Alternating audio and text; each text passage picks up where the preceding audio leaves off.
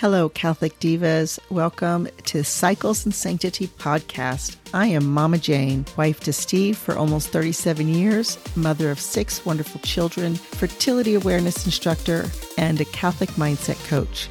Are you confused about your cycle? Do you want to learn how charting your cycles can give you insight, not only to your health, but your mental and emotional state as well? And most importantly, using this information to draw closer to God and pursue your path to holiness? If you answered yes, then you are in the right place. Go grab your journal and your favorite pen and let's do this. Welcome back for this special episode on Humanae Vitae. I'm going to be continually reading Humanae Vitae. We stopped at paragraph 17 and we are now on paragraph 18, Concern of the Church. It is to be anticipated that perhaps not everyone will easily accept this particular teaching. There is too much clamorous outcry against the voice of the Church, and this is intensified by modern means of communication. But it comes as no surprise to the Church that she, no less than her divine founder, is destined to be a sign of contradiction. She does not, because of this, evade the duty imposed on her by proclaiming humbly but firmly the entire moral law, both natural and evangelical. Since the Church did not make either of these laws, she cannot be their arbitrator, only their guardian and interpreter. It could never be right for her to declare lawful what is in fact unlawful, since that, by its very nature, is always opposed to the true good of man. In preserving intact the whole moral law of marriage, the Church is convinced that she is contributing to the creation of a truly human civilization. She urges man not to betray his personal responsibilities by putting all his faith in technical expedients. In this way, she defends the dignity of husband and wife. This course of action shows that the Church, loyal to the example and teaching of the divine Savior, is sincere and unselfish in her regard for men whom she strives to help even now during this earthly pilgrimage to share God's life as sons of the living God, the Father of all men. Part 3, Pastoral Directives, paragraph 19. Our words would not be adequate expression of the thought and solicitude of the Church, mother and teacher of all peoples, if after having recalled men to the observance and respect of the divine law regarding matrimony, they did not also support mankind in the honest regulation of birth amid the difficult conditions which today afflict families and peoples. The Church, in fact, cannot act differently toward men than did the Redeemer. She knows their weaknesses. She has compassion on the multitude. She welcomes sinners. But at the same time, she cannot do otherwise than teach the law. For it is, in fact, the law of human life restored to its native truth and guided by the Spirit of God. Observing the divine law, paragraph 20. The teaching of the Church regarding the proper regulation of birth is a promulgation of the law of God Himself, and yet there is no doubt that to many it will appear not merely difficult, but even impossible to observe. Now, it is true that like all good things which are outstanding for their nobility and for the benefits which they confer on men, so this law demands from individual men and women, from families and from human society, a resolute purpose and great endurance. Indeed, it cannot be observed unless God comes to their help with the grace by which the goodwill of men is sustained and strengthened. But to those who consider this matter diligently, it will indeed be evident that this endurance enhances man's dignity and confers benefits on human society. Value of self-discipline, paragraph 21. The right and lawful ordering of birth demands, first of all, that spouses fully recognize and value the true blessings of family life and that they acquire complete mastery over themselves and their emotions. For if, with the aid of reason and of free will, they are to control their natural drives, there can be no doubt at all of the need for self-denial. Only then will the expression of love, essential to married life, conform to right order. This is especially clear in the practice of periodic continence. Self-discipline of this kind is a shining witness to the chastity of husband and wife, and far from being a hindrance to their love of one another, transforms it by giving it a more truly human character. And if this self-discipline does demand that they preserve in their purpose and efforts, it has at the same time the salutary effect of enabling husband and wife to develop to their personalities and to be enriched with spiritual blessings, for it brings to family life abundant fruits of tranquility and peace. It helps in solving difficulties of other kinds. It fosters in husband and wife thoughtfulness and loving consideration for one another. It helps them to repel inordinate self-love, which is the opposite of charity. It arouses in them a consciousness of their responsibilities. And finally, it confers upon parents a deeper, more effective influence in the education of their children. As their children grow up, they develop a right sense of values and achieve a serene and harmonious use of their mental and physical powers. Promotion of chastity, paragraph 22. We take this opportunity to address those who are engaged in education and all those whose right and duty it is to provide for the common good of human society. We would call their attention to the need to create an atmosphere favorable to the growth of chastity so that the true liberty may prevail over license and the norms of moral law may be fully safeguarded.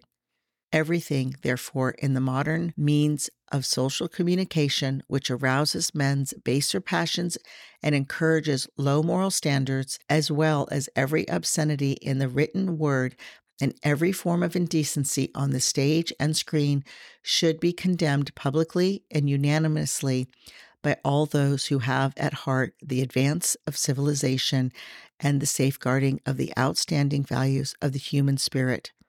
It is quite absurd to defend this kind of depravity in the name of art or culture, or by pleading the liberty which may be allowed in this field by the public authorities. Appeal to public authorities, paragraph 23. And now we wish to speak to rulers of nations. To you, most of all, is committed the responsibility of safeguarding the common good. You can contribute so much to the preservation of morals. We beg of you, never allow the morals of your peoples to be undermined. The family is the primary unit in the state. Do not tolerate any legislation which would introduce into the family those practices which are opposed to the natural law of God. For there are other ways by which a government can and should solve the population problem. That is to say, by enacting laws which will assist families and by educating the people wisely so that the moral law and the freedom of the citizens are both safeguarded. Seeking true solutions. We are fully aware of the difficulties confronting the public authorities in this matter, especially in developing countries. In fact, we had in mind the justifiable anxieties which weigh upon them when we published our encyclical letter, Populorum Progressio. But now we join our voice to that of our predecessor, John the 23rd, of venerable memory, and we make our own his words. No statement of the problem and no solution to it is acceptable which does violate to man's essential dignity. Those who propose such solutions base them on an utterly materialistic conception of man himself and his life. The only possible solution to this question is one which envisages the social and economic progress both of individuals and of the whole of human society, and which respects and promotes true human values." Unquote.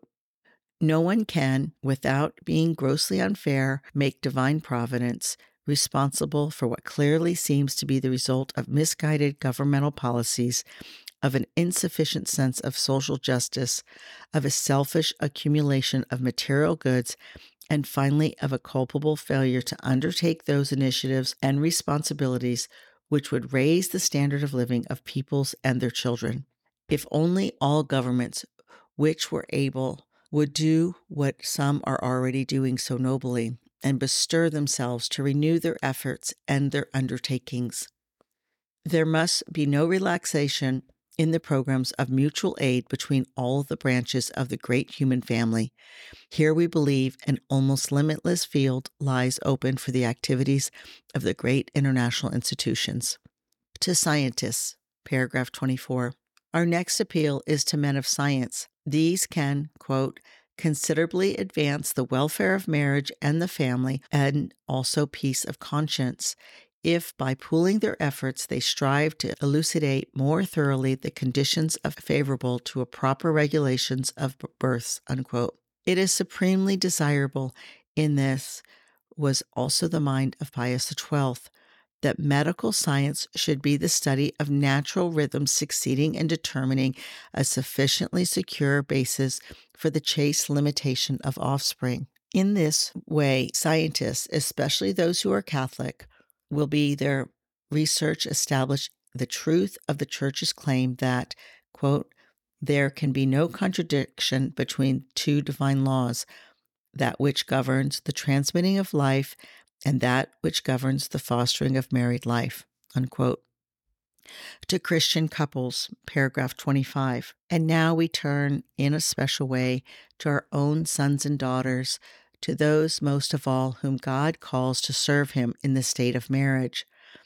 While the Church does indeed hand on to her children the inviolable conditions laid down by God's law, she is also the herald of salvation, and through the sacraments she flings wide open the channels of grace through which man is made a new creature, responding in charity and true freedom to the design of his Creator and Savior, experiencing too the sweetness of the yoke of Christ.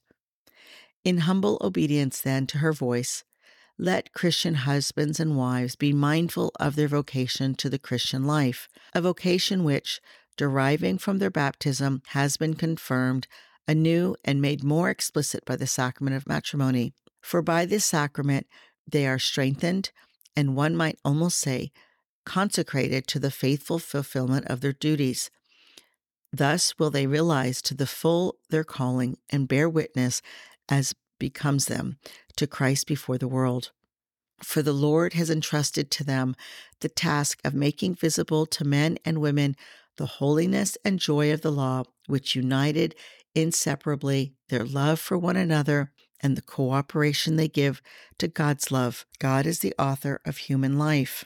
We have no wish at all to pass over in silence the difficulties, at times very great, which beset the lives of Christian married couples. For them, as indeed for every one of us, the gate is narrow and the way is hard that leads to life. Nevertheless, it is precisely the hope of that life which, like a brightly burning torch, lights up their journey. As strong in spirit, they strive to live sober, upright, and godly lives in this world, knowing for sure that the form of this world is passing away. Recourse to God. For this reason, husbands and wives should take up the burden appointed to them willingly in the strength of faith, of that hope which does not disappoint us, because God's love has been poured into our hearts through the Holy Spirit who has been given to us. Then let them implore the help of God with unremitting prayer, and most of all, let them draw grace and charity from that unfailing fount which is the Eucharist. If, however, sin still exercises its hold over them, they are not to lose heart. Rather must they, humble and persevering, have recourse to the mercy of God abundantly bestowed in the sacrament of penance. In this way, for sure, they will be able to reach that perfection of married life which the apostles set out in these words, "Husbands, love your wives as Christ loved the church.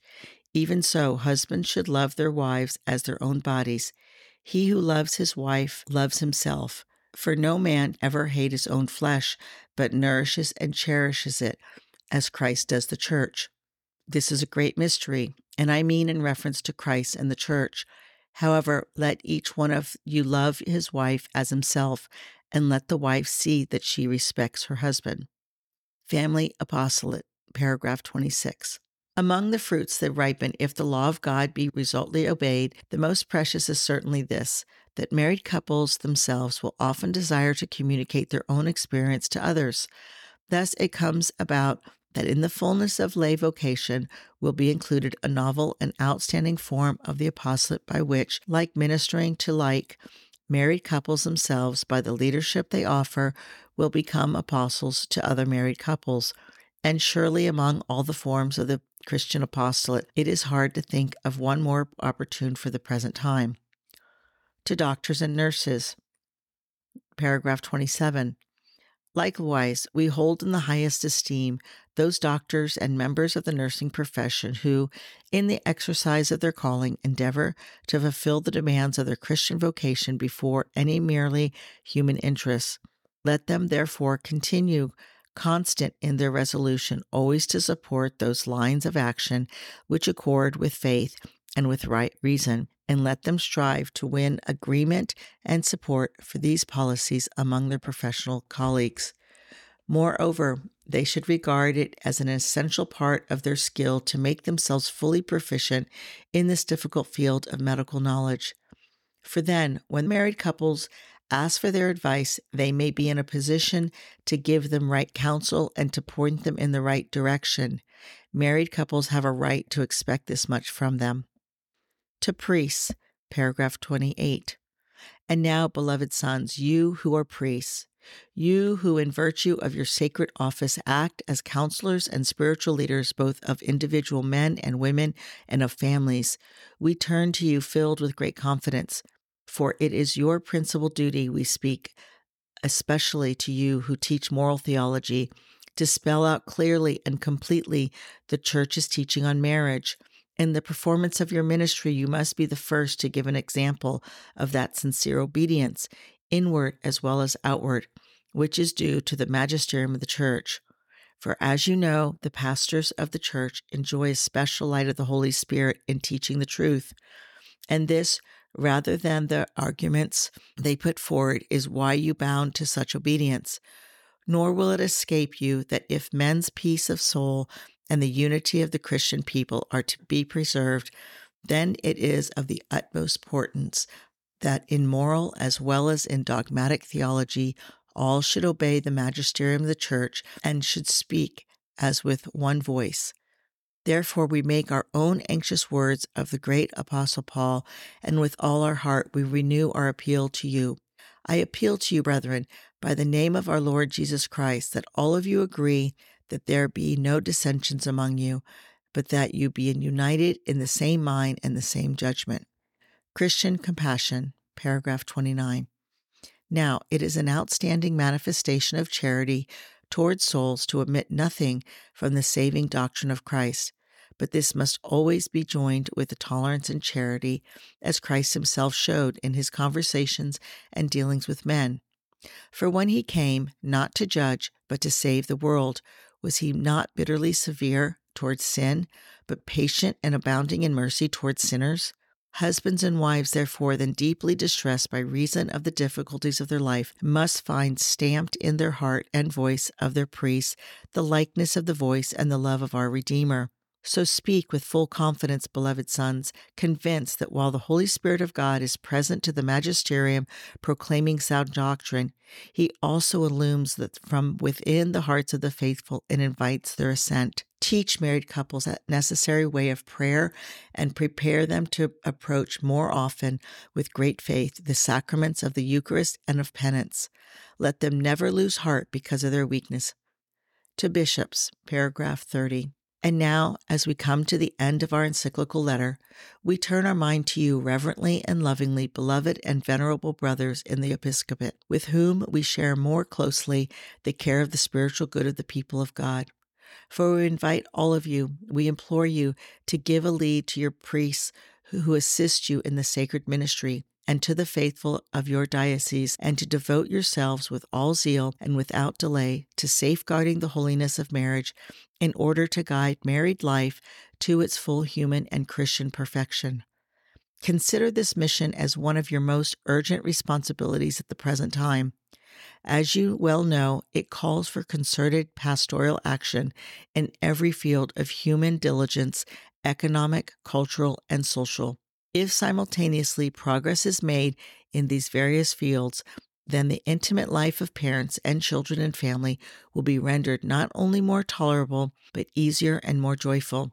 And life together in human society will be enriched with fraternal charity and made more stable with true peace when God's design which he conceived for the world is faithfully followed. A great work, paragraph 31.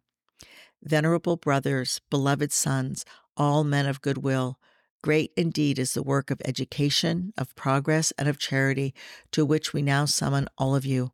And this we do, relying on the unshakable teaching of the Church, which teaching Peter's a successor, together with his brothers in the Catholic episcopate, faithfully guards and interprets. And we are convinced that this truly great work will bring blessings both on the world and on the Church. For man cannot attain that true happiness for which he yearns with all the strength of his spirit unless he keeps the laws which the Most High God has engraved in his very nature. These laws must be wisely and lovingly observed. On this great work, on all of you, and especially on married couples, we implore from the God of all holiness and pity an abundance of heavenly grace as a pledge of which we gladly bestow our apostolic blessing. Given at St. Peter's, Rome, on the 25th day of July, the feast of St. James the Apostle, in the year 1968, the 6th of our pontificate, Paul VI. So there you have it, dear brothers and sisters in Christ, Humanae Vitae. I hope you've enjoyed listening to the actual encyclical. I want to encourage each and every one of you to either Google it or find it on Amazon or something. With this great technology that we have documents much more easily accessible and things that we can actually read. But I always encourage everyone to get the actual document themselves, study it, underline it, pray with it, take it to adoration. And what can you do once you've heard this? How has your heart changed? I would love to hear your reviews of what your thoughts were, what came up for you as I was reading this encyclical. If you feel compelled to take some action, I would be more than happy to come and speak at a parish or a women's group. I do these things online. I do them in person. I'd be more than happy to do an actual class on the Billings instructions so that anyone who would like to actually learn how to chart, as we talked about in episodes 1 through 5, but actually need that help, you can contact me. I can do it privately online as well. I'm here to help you help the Church renew and breathe life into the Church as we respond to Paul VI and remember our duty and the sanctity of the marital act. Remember, I called this podcast Cycles in Sanctity because my goal is always your own holiness, that you grow closer to the Lord. That is my one desire. And so as I close this episode, I want to give you the blessing of St. Paul from the Thessalonians. In the name of the Father, and of the Son, and the Holy Spirit, may the God of peace make you perfect in holiness. May he preserve you whole and entire, spirit, soul, and body, irreproachable at the coming of our Lord Jesus Christ. Amen. In the name of the Father, and of the Son, and the Holy Spirit. St. Pope Paul VI, pray for us. St. John Paul II, pray for us. And next month, we will be talking about breastfeeding and how using breastfeeding can be a natural child spacing. You have a great week. God bless you. I hope you enjoyed this episode. I want to invite you to the Uniquely Beautifully You program. The registration form is in the show notes, and I look forward to serving you.